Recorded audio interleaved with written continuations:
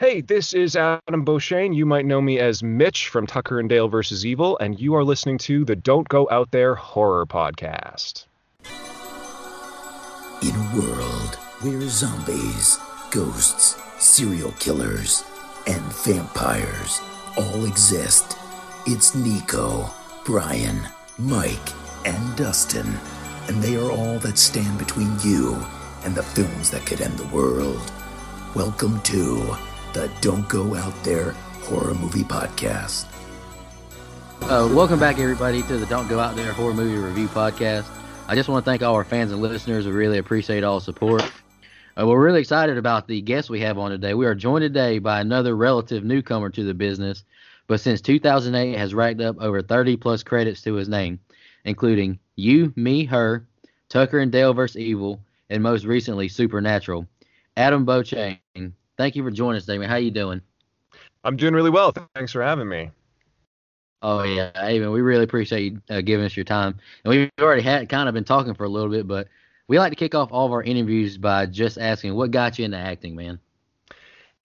Yeah, I started super young. I was probably 8 or 9, and I just signed up for a class, like a drama camp type thing, and it was just, I just loved it. And so I ended up, the teacher kind of recommended me to my parents that I start taking private lessons in speech, kind of like you'd take piano lessons or something as a kid. And so I did that for 8 years, and I got this like associate diploma while I was in school in speech, and then I went right into a degree, kind of focusing on theater. Like I was kind of just gearing everything toward theater. And then the summer I graduated, I ended up getting this audition for Tucker and Dale, and that's actually what steered my career out to Vancouver. So it totally changed my life. So I'm always happy to chat about that movie because it sticks with me.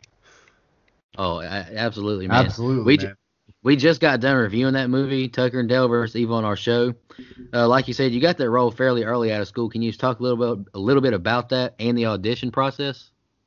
Yeah, it was wild. So I'm from Alberta originally, up in Canada, and they do a thing there when you graduate from a post-secondary institution with in like an arts degree, you do a thing called a merge, and it's these two big auditions for pretty much in like the two major cities in Alberta. You audition for all the casting directors and all the agents and artistic directors for theater companies. Again, it's kind of theater centric, but there happened to be a casting director there, or an agent, I should say, who happened to be looking for like college age kids because they knew this movie was shooting in Calgary. And Calgary doesn't get many films. That's like, once every few years a movie shoots there. So it literally was just like this perfect storm of everything lining up. And I kind of looked like a stoner, so they needed this stoner character. And actually, I originally auditioned to play Chuck, who's the character who shoots himself in the face. So I drove up to Calgary. I live about 2 hours away from the city, but I was like, yeah, I didn't even meet the agent. He called me and he's like, are you curious about maybe doing some film stuff? And I'd never done any film stuff. So I was like, yes, let's do it. So he sent me up there, and so nervous, but I did it, and then drove back down 2 hours. And then I got the call on my way down that they wanted a call back the next day. So I drove back up 2 hours, and they had me read for two characters. So I read for Mitch, who's the character I ended up playing, as well as for Chuck. And met the director, and director Sally Field's son. I remember learning that right before I went in and kind of lost my mind about it. I was just, incredibly nervous. And then I got it about a week later, found out I got it. And it's just like, it was like everything. I'm a huge horror movie fan. We were talking about this earlier. So it just was like hard to believe it was happening. And I think at the time too, I didn't realize what a big deal it was. Now in retrospect, I realize like all those things, right? Movies never shoot in Calgary, and I had no interest in film, no experience in film, no resume. I had a headshot, that was about it. So for all those things to align and end up in the right place at the right time and meet the right people, and in that summer, right after we shot the movie, pretty much, I decided to move out to Vancouver, to the coast. And the casting director for that movie, who's from Vancouver, kind of helped set me up here a little bit, and I got an agent out here. And yeah, it just kind of like totally has changed the trajectory of the last 12 years of my life. It's kind of wild. Well, I just want to tell you, you officially knocked me off the pedestal of having the smoothest sounding voice that's ever been on this show. Holy smokes. I don't know if it's your mic or whatever, but man. Thanks, man. I'm in my whisper room. I do voiceover as kind of my like day job. Thank God, because COVID, this I can do during COVID. I don't got to go anywhere. So that's right. That's a good point. So talk to us a little bit about your death scene in particular. Yours was so good because it was out of nowhere, impaled by a tree. Talk to us a little bit about that process, what shooting that is like, how that, what goes into all of that. Yeah, I was choked at first when I didn't get Chuck originally because I was like, well, he's in the movie much longer than Mitch is. But to get the first death is pretty rad. And that death scene now is kind of, besides the wood chipper, which is like arguably the best death in that movie, it's a pretty cool one. So we shot for, I think it was 2 days with Alan Tudyk and I running through the woods. And my biggest memory, I was so intimidated by that guy as soon as I really connected who he was and all the stuff I knew him from. I was super intimidated. And it was just he and I for a couple days. I'd never done stunts before. I'd never been on set before, right? So this is all brand new. And I remember after about 4 takes of us running side by side in the woods, he pulled me aside and he's like, you can't run like you'd normally run. He's like, this isn't real life, right? Don't run like I'm actually a person with a chainsaw. It's a movie. Go slower because I can't catch you. And I was like, okay. Like, and he was being very kind about it. But it was just this note of like, I can't, the joke in this is I pass you. And I can't pass you if you're this lanky college guy sprinting through the woods and I'm holding a chainsaw. So that was embarrassing. But I remember too, the other story from that day was I was supposed to have a stunt double. Like on the casting list every day leading up to the stunt I was supposed to have a double who would do the rig and everything. And then the day of, I noticed that the trailer next to mine, where it was supposed to be my stunt double, the tape was ripped off. There's nothing there. And I'm like, huh. Get to set and they're like, so are you comfortable doing a stunt? I'm like, yeah, I guess. So they rigged me up to this thing, and essentially it was just like a big harness and they tethered it to a tree, and I ran full tilt through the forest for one of the shots and it just stopped me dead in my tracks. The trick was the rope had a slight springiness to it, so every time I do it you'd like recoil a little bit, which looked terrible. So it just took a few takes, and then the actual kind of rig of it was this C-clamp. And I spent a full day in that. And I made the mistake of being in a slight squat. So I had to hold this like squatted position for hours and hours, covered in fake blood. And but at the time I was like, again, yeah, they could have done anything to me and I would have been like, yes, great. And I get paid. Right. So it was pretty awesome. It was again, today I've been doing it now for 12 years. And to date, it was one of the coolest experiences I've ever had on set. I was just going to say, man, like you said, the wood chipper probably is the coolest kill in that movie, but your kill is funny and awesome too. Just watching you, run away from a quote unquote Leatherface, tribute to Leatherface. That scene is really cool and awesome. I love that scene. Yeah, he's outstanding in it too. Oh, absolutely. And that was kind of my a little bit of my bonus follow up was you said you mentioned you're a big fan of the horror genre. Obviously, we are too.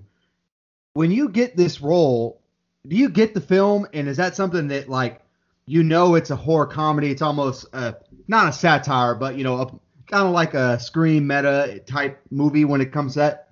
How cool is that for you as a big-time horror genre fan? Oh, it's incredible. Like, that's the thing, too, is I wish I had more of an appreciation for how lucky I was at the time. I knew, but it was like, in retrospect, I'm like, good, I had no business being on that set. and with that script, because you're right, it's like, of all the movies to get, not only was it a horror movie, but it's a like referential horror movie that touches on so many other genres that I know and love, and I get to play this character essentially straight out of a Friday the 13th movie. Absolutely. And die first, and like play up all these tropes. But I actually think like part of what makes the movie really good too is there's like so much unlike other kind of parody movies, the acting is still pretty grounded in truth, not the college students so much, but like there's a lot of heart in the movie too, right? So absolutely, none of us were overplaying that too much. Chad, the kind of like main douchey frat guy, has to be this kind of a bit of a stereotype of himself, but the rest of us, I feel like it was we're just kind of playing ourselves. Thank God too, because again, if at that point in my career, if they were asking me to play a big character, I don't know how that would have gone, but to play like a kind of stoner kid, yeah. Do you have any? We can kind of wrap it up here. Do you have any other memories on set of that movie? Yeah. So, getting to meet Alan Tudyk was a huge thing. I recognized him immediately, but it did take like at the table read that we did of the initial script, me like Googling his name on a break to really figure out all the stuff I knew him from. But we had like, again, 2 days on set where it was just kind of us and got to like have dinner together. And he's just like an amazing guy. He's super funny and down to earth, and he knows his craft really well. And he's one of those people that like, He's had an incredible career, but it's amazing he's not as much of a household name as he probably deserves to be. Although people watching this and people who are fans of the movie probably know him very well, so I don't know who I'm talking to there. But memories of the show, though. I have a YouTube channel. I started a YouTube channel as a university that reviews. Do you guys know the show Are You Afraid of the Dark? Absolutely.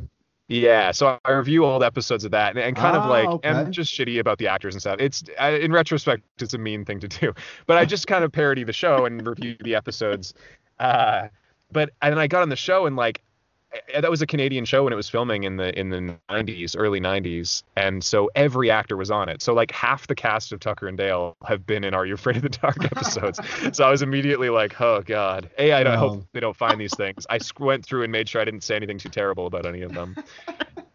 And the other memory was so the night we went, the skinny dipping scene, they called all of the college kids, but then very quickly we realized, I think there were 7 of us, they called 4 of them to go do the skinny dipping scene, and the rest of us got to stay in our trailers, and we pieced together, we're like, oh, I see the common denominator here. They've grabbed the like hard bodies to haul them out to the water.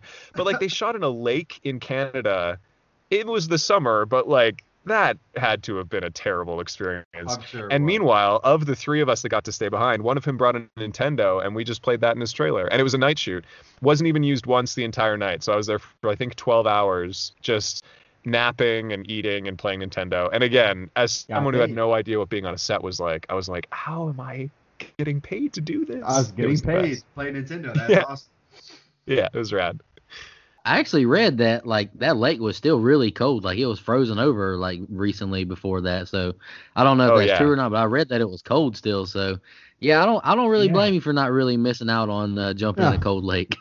No, I know. And again, at the time, I was like I wanted to be Chuck originally because I was just like every chance I can get to be here longer and soak more of this in. But I was like, yeah, no, that's you guys go do that. That's all right. I'm not going to pretend I look good with my shirt off.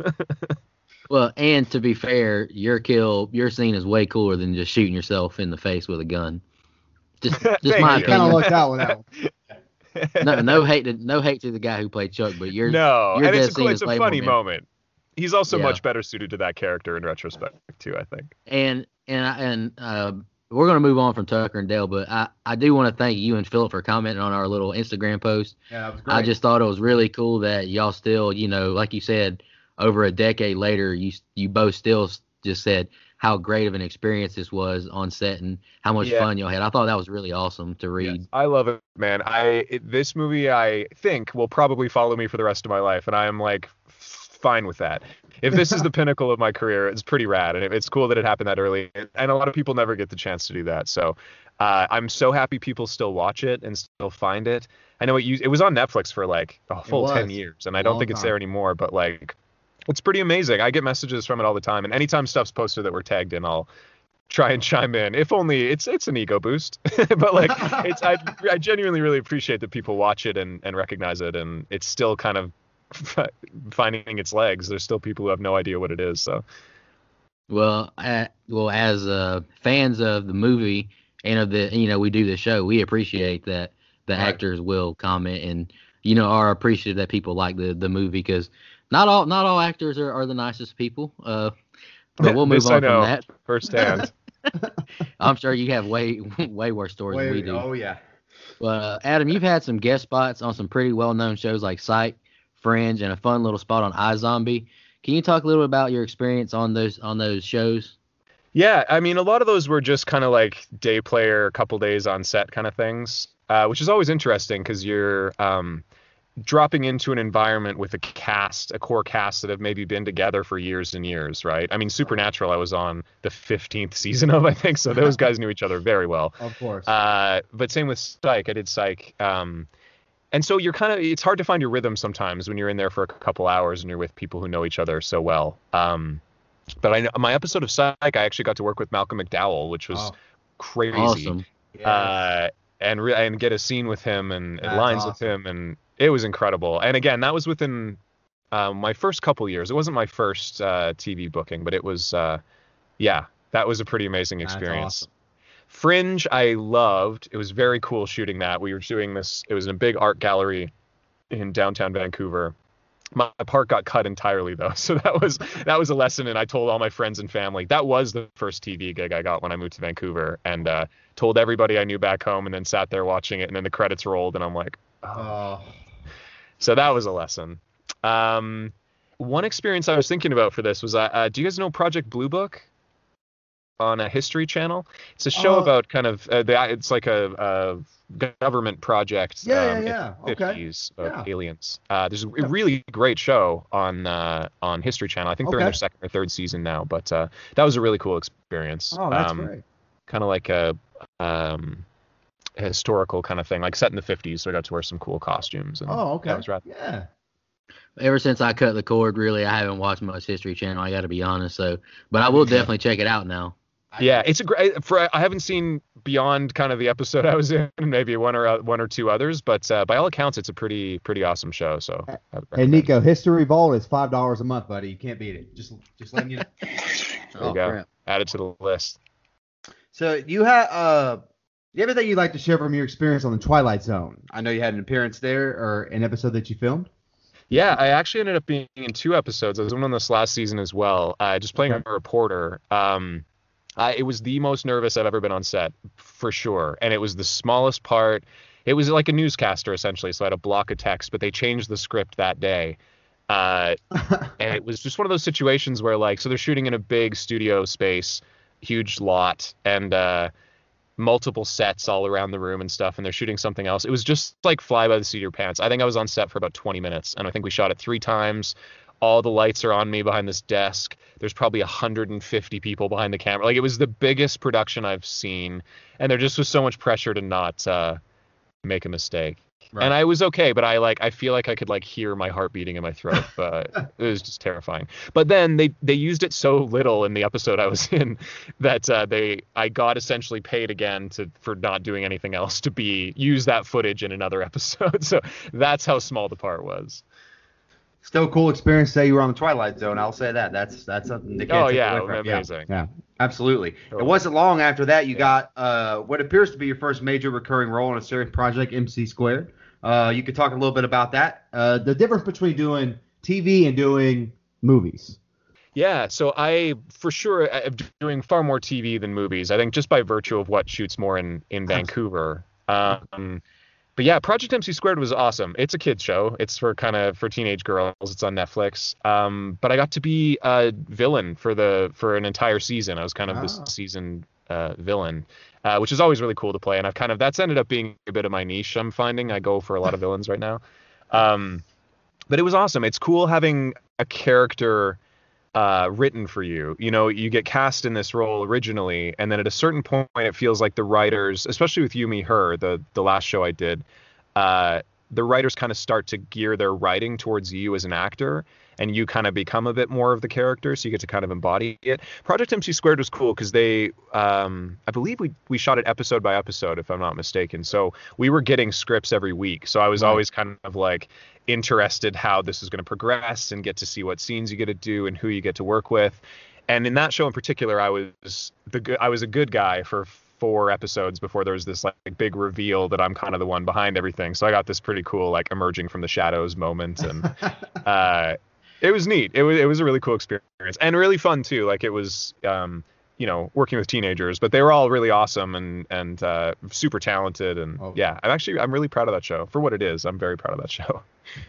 You mentioned You, Me, Her. Can you talk a little bit more about that experience? On that show. Yeah. So speaking of Are You Afraid of the Dark? So one of the leads in that show is Kristen from the Midnight Society, the original cast, Kristen. Right.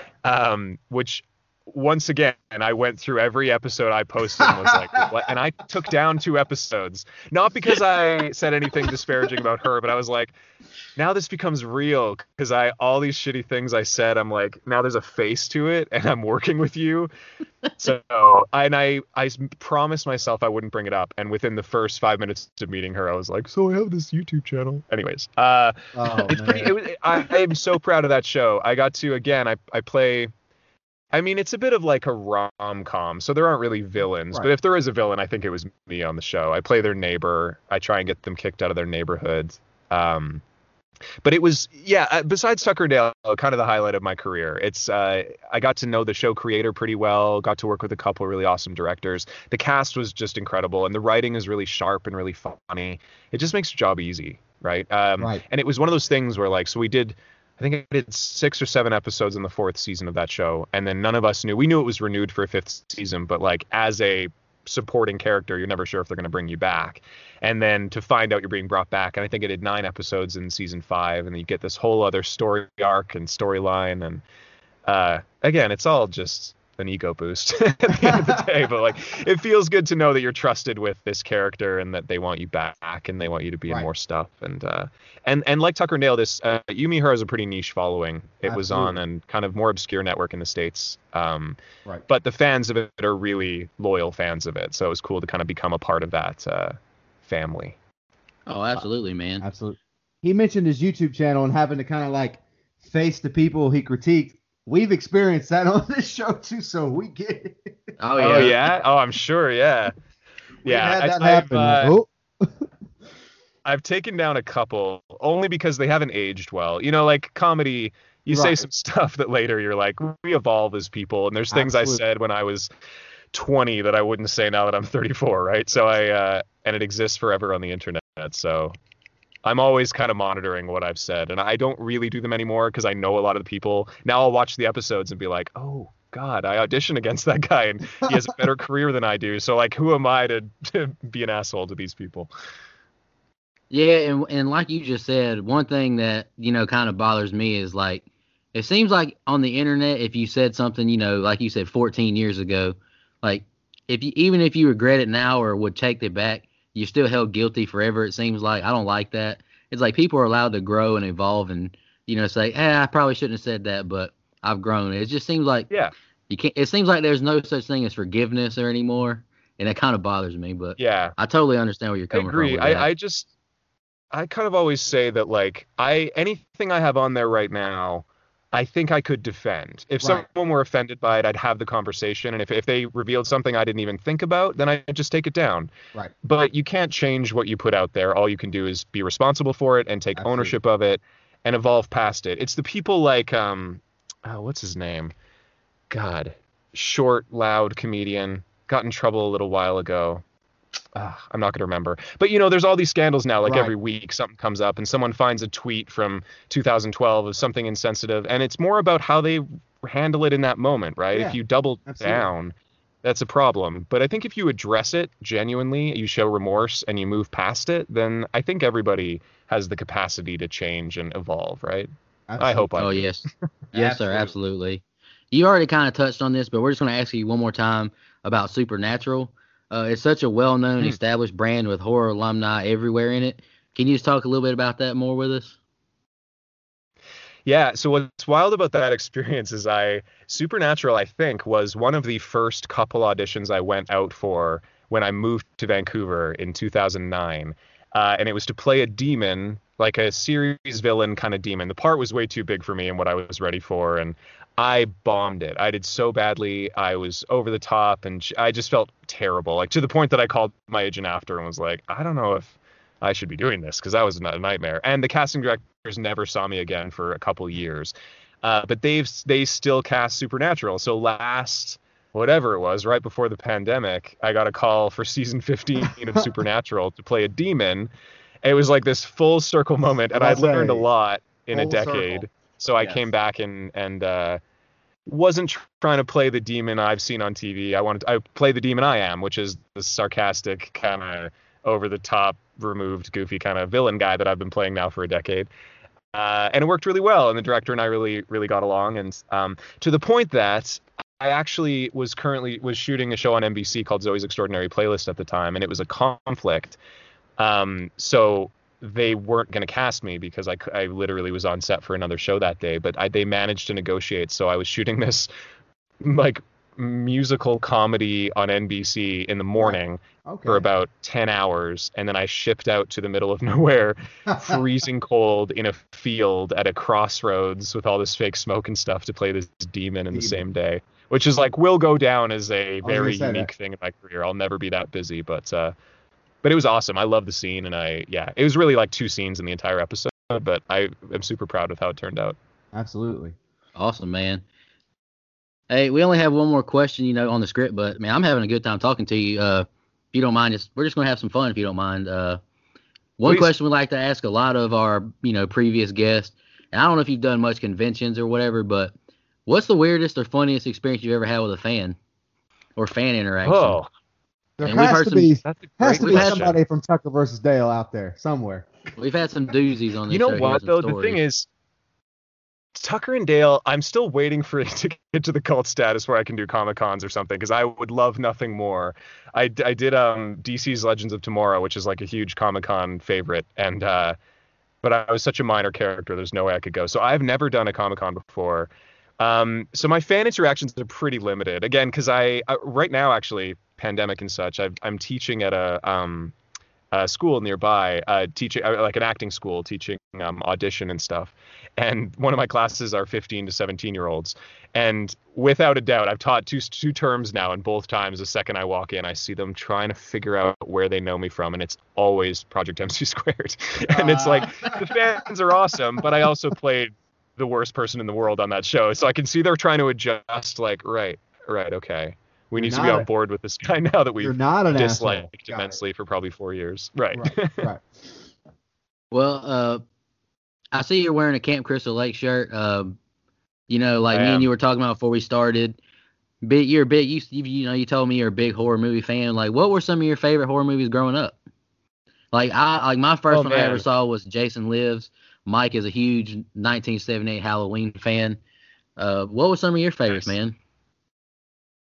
I grew up in the Blockbuster era of renting 5 VHSs for $5, and I would troll the horror section. So a lot of my early introduction to horror was the really schlocky Chucky, Child's Play, Doll Man versus the Demonic Toys, these B movies. The coolest cover art. When cover art, right? Do you know that though? Right. Oh, for all those movies, yeah. Right, yeah. Anything that had the cool cover art, it didn't matter what it said.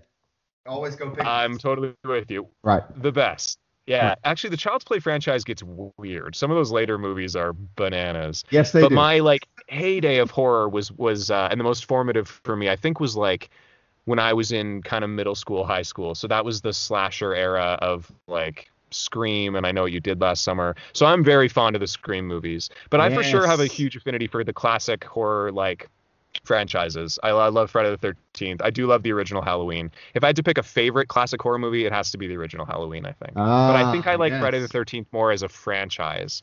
That's fair. Because Halloween goes off the rails. I rewatched it recently. The cult stuff is bonkers. The Paul Rudd part of that is insane. But I am a huge fan of Season of the Witch too, so I'm all I love Paul Rudd, but I don't like that movie at all. It's not very good.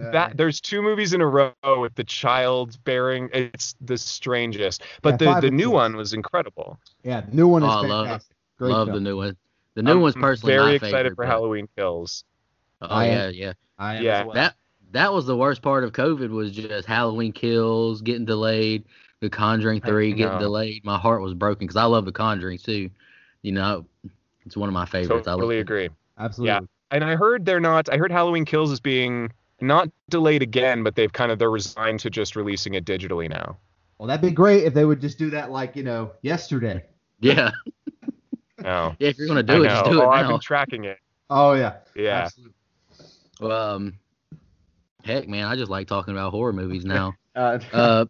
You got any? And by the way, Chucky terrified me when I was a kid. So I'm over it now, but there's nothing that scared me more than seeing that little dog guy walking on TV. I remember a scene in, it's got to be Child's Play 5, where he replaces the paintball bullets in paintball guns with real bullets at a summer camp, and all the kids just start shooting each other. 3. In retrospect, it is 3. Yeah. In retrospect, makes 0 sense gun wise, but as a kid, I think I've played paintball once in my life because of that movie. That's fair. That is very fair. And like you just said right there, I don't think anybody who's seen Final Destination 2 will ride behind a log truck. There ain't no way. Nope, don't like that either. Nope. Hey, so you guys piece together, Tucker and Dale has 2 Final Destination alumni in it. Final Destination 3, I think. What's the one with the roller coaster? I believe it's 3. Yeah, it's 3. Yeah, 2 was the log truck. Shalane Simmons, okay, who died in the tanning bed, and Jesse Moss are both in that. Right. Yep. Okay. And they're leads in Tucker Dale. So, and that was shot here at P&E, which is like an amusement park near us. Oh, okay. Those Final Destination movies got wonky too, like you would say. But they were always so fun to watch. Like it's like, man, death is creative in this movie. Oh yeah, absolutely.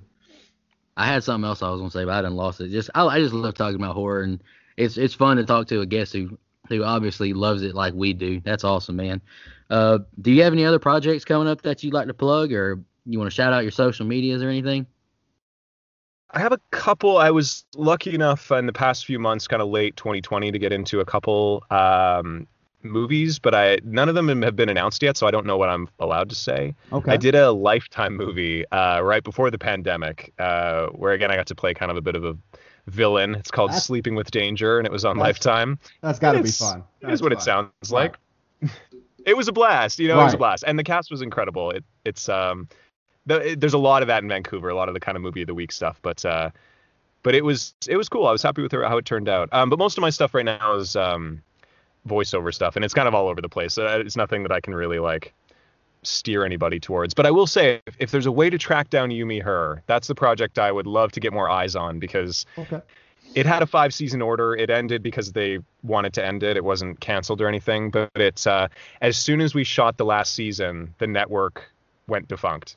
So there was no means to air it. So there were previous deals with Netflix and stuff, but it wasn't released in the United States. It was on HBO in Canada, but it wasn't released in the US, and I still think it's not in the US. So if you can find a way to track it down by legal means, of course, I was going to say, I would love that. Legally.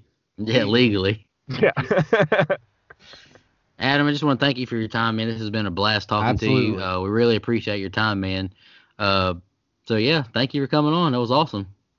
Oh, thank you for having me, and thanks for reviewing the movie. Again, Absolutely. It's like endlessly. I just love the fact that this movie keeps on trucking, and people still appreciate it to this day. Absolutely. It's not going anywhere. The love for that movie is not going anywhere. I think it gains more momentum every year. I do too. Hope so. If you want to tell everyone where they can find you on social media or anything like that. Sure. I mean, if you want to see any of my famed Are You Afraid of the Dark reviews, my name on YouTube is Beauch87, so that's BEAUCH 87. And be kind. Again, it's been years. And everything else in my name. So if you just look up my name on Instagram and all that stuff, I'm there. You may hit a new following with that, though, because all of those Are You Afraid of the Darks are going to that Paramount Plus streaming service. Yeah, that's right. So yeah, and actually I've been collaborating. There's a guy who does much better and more reviews than I've done on Are You Afraid of the Dark, and he reached out to me a while ago, so we did a collaboration. And I have to watch the new one because I forgot there was a new season of that was released. So that's what I'm watching tonight, because we're going to review that pretty soon, I think. Oh, that's great. Awesome, man. I'll be checking it out. I remember that from my my elementary school, watching Are You Afraid of the Dark and Goosebumps. I remember watching both of them. Oh yeah, I think I have every one of those books. Yeah. Me after death. But we're gonna let you go now, man. We really appreciate you joining us. Absolutely. Thank you so much, Adam. No problem. Thank you for having me. And just want to remind everybody to don't go out there.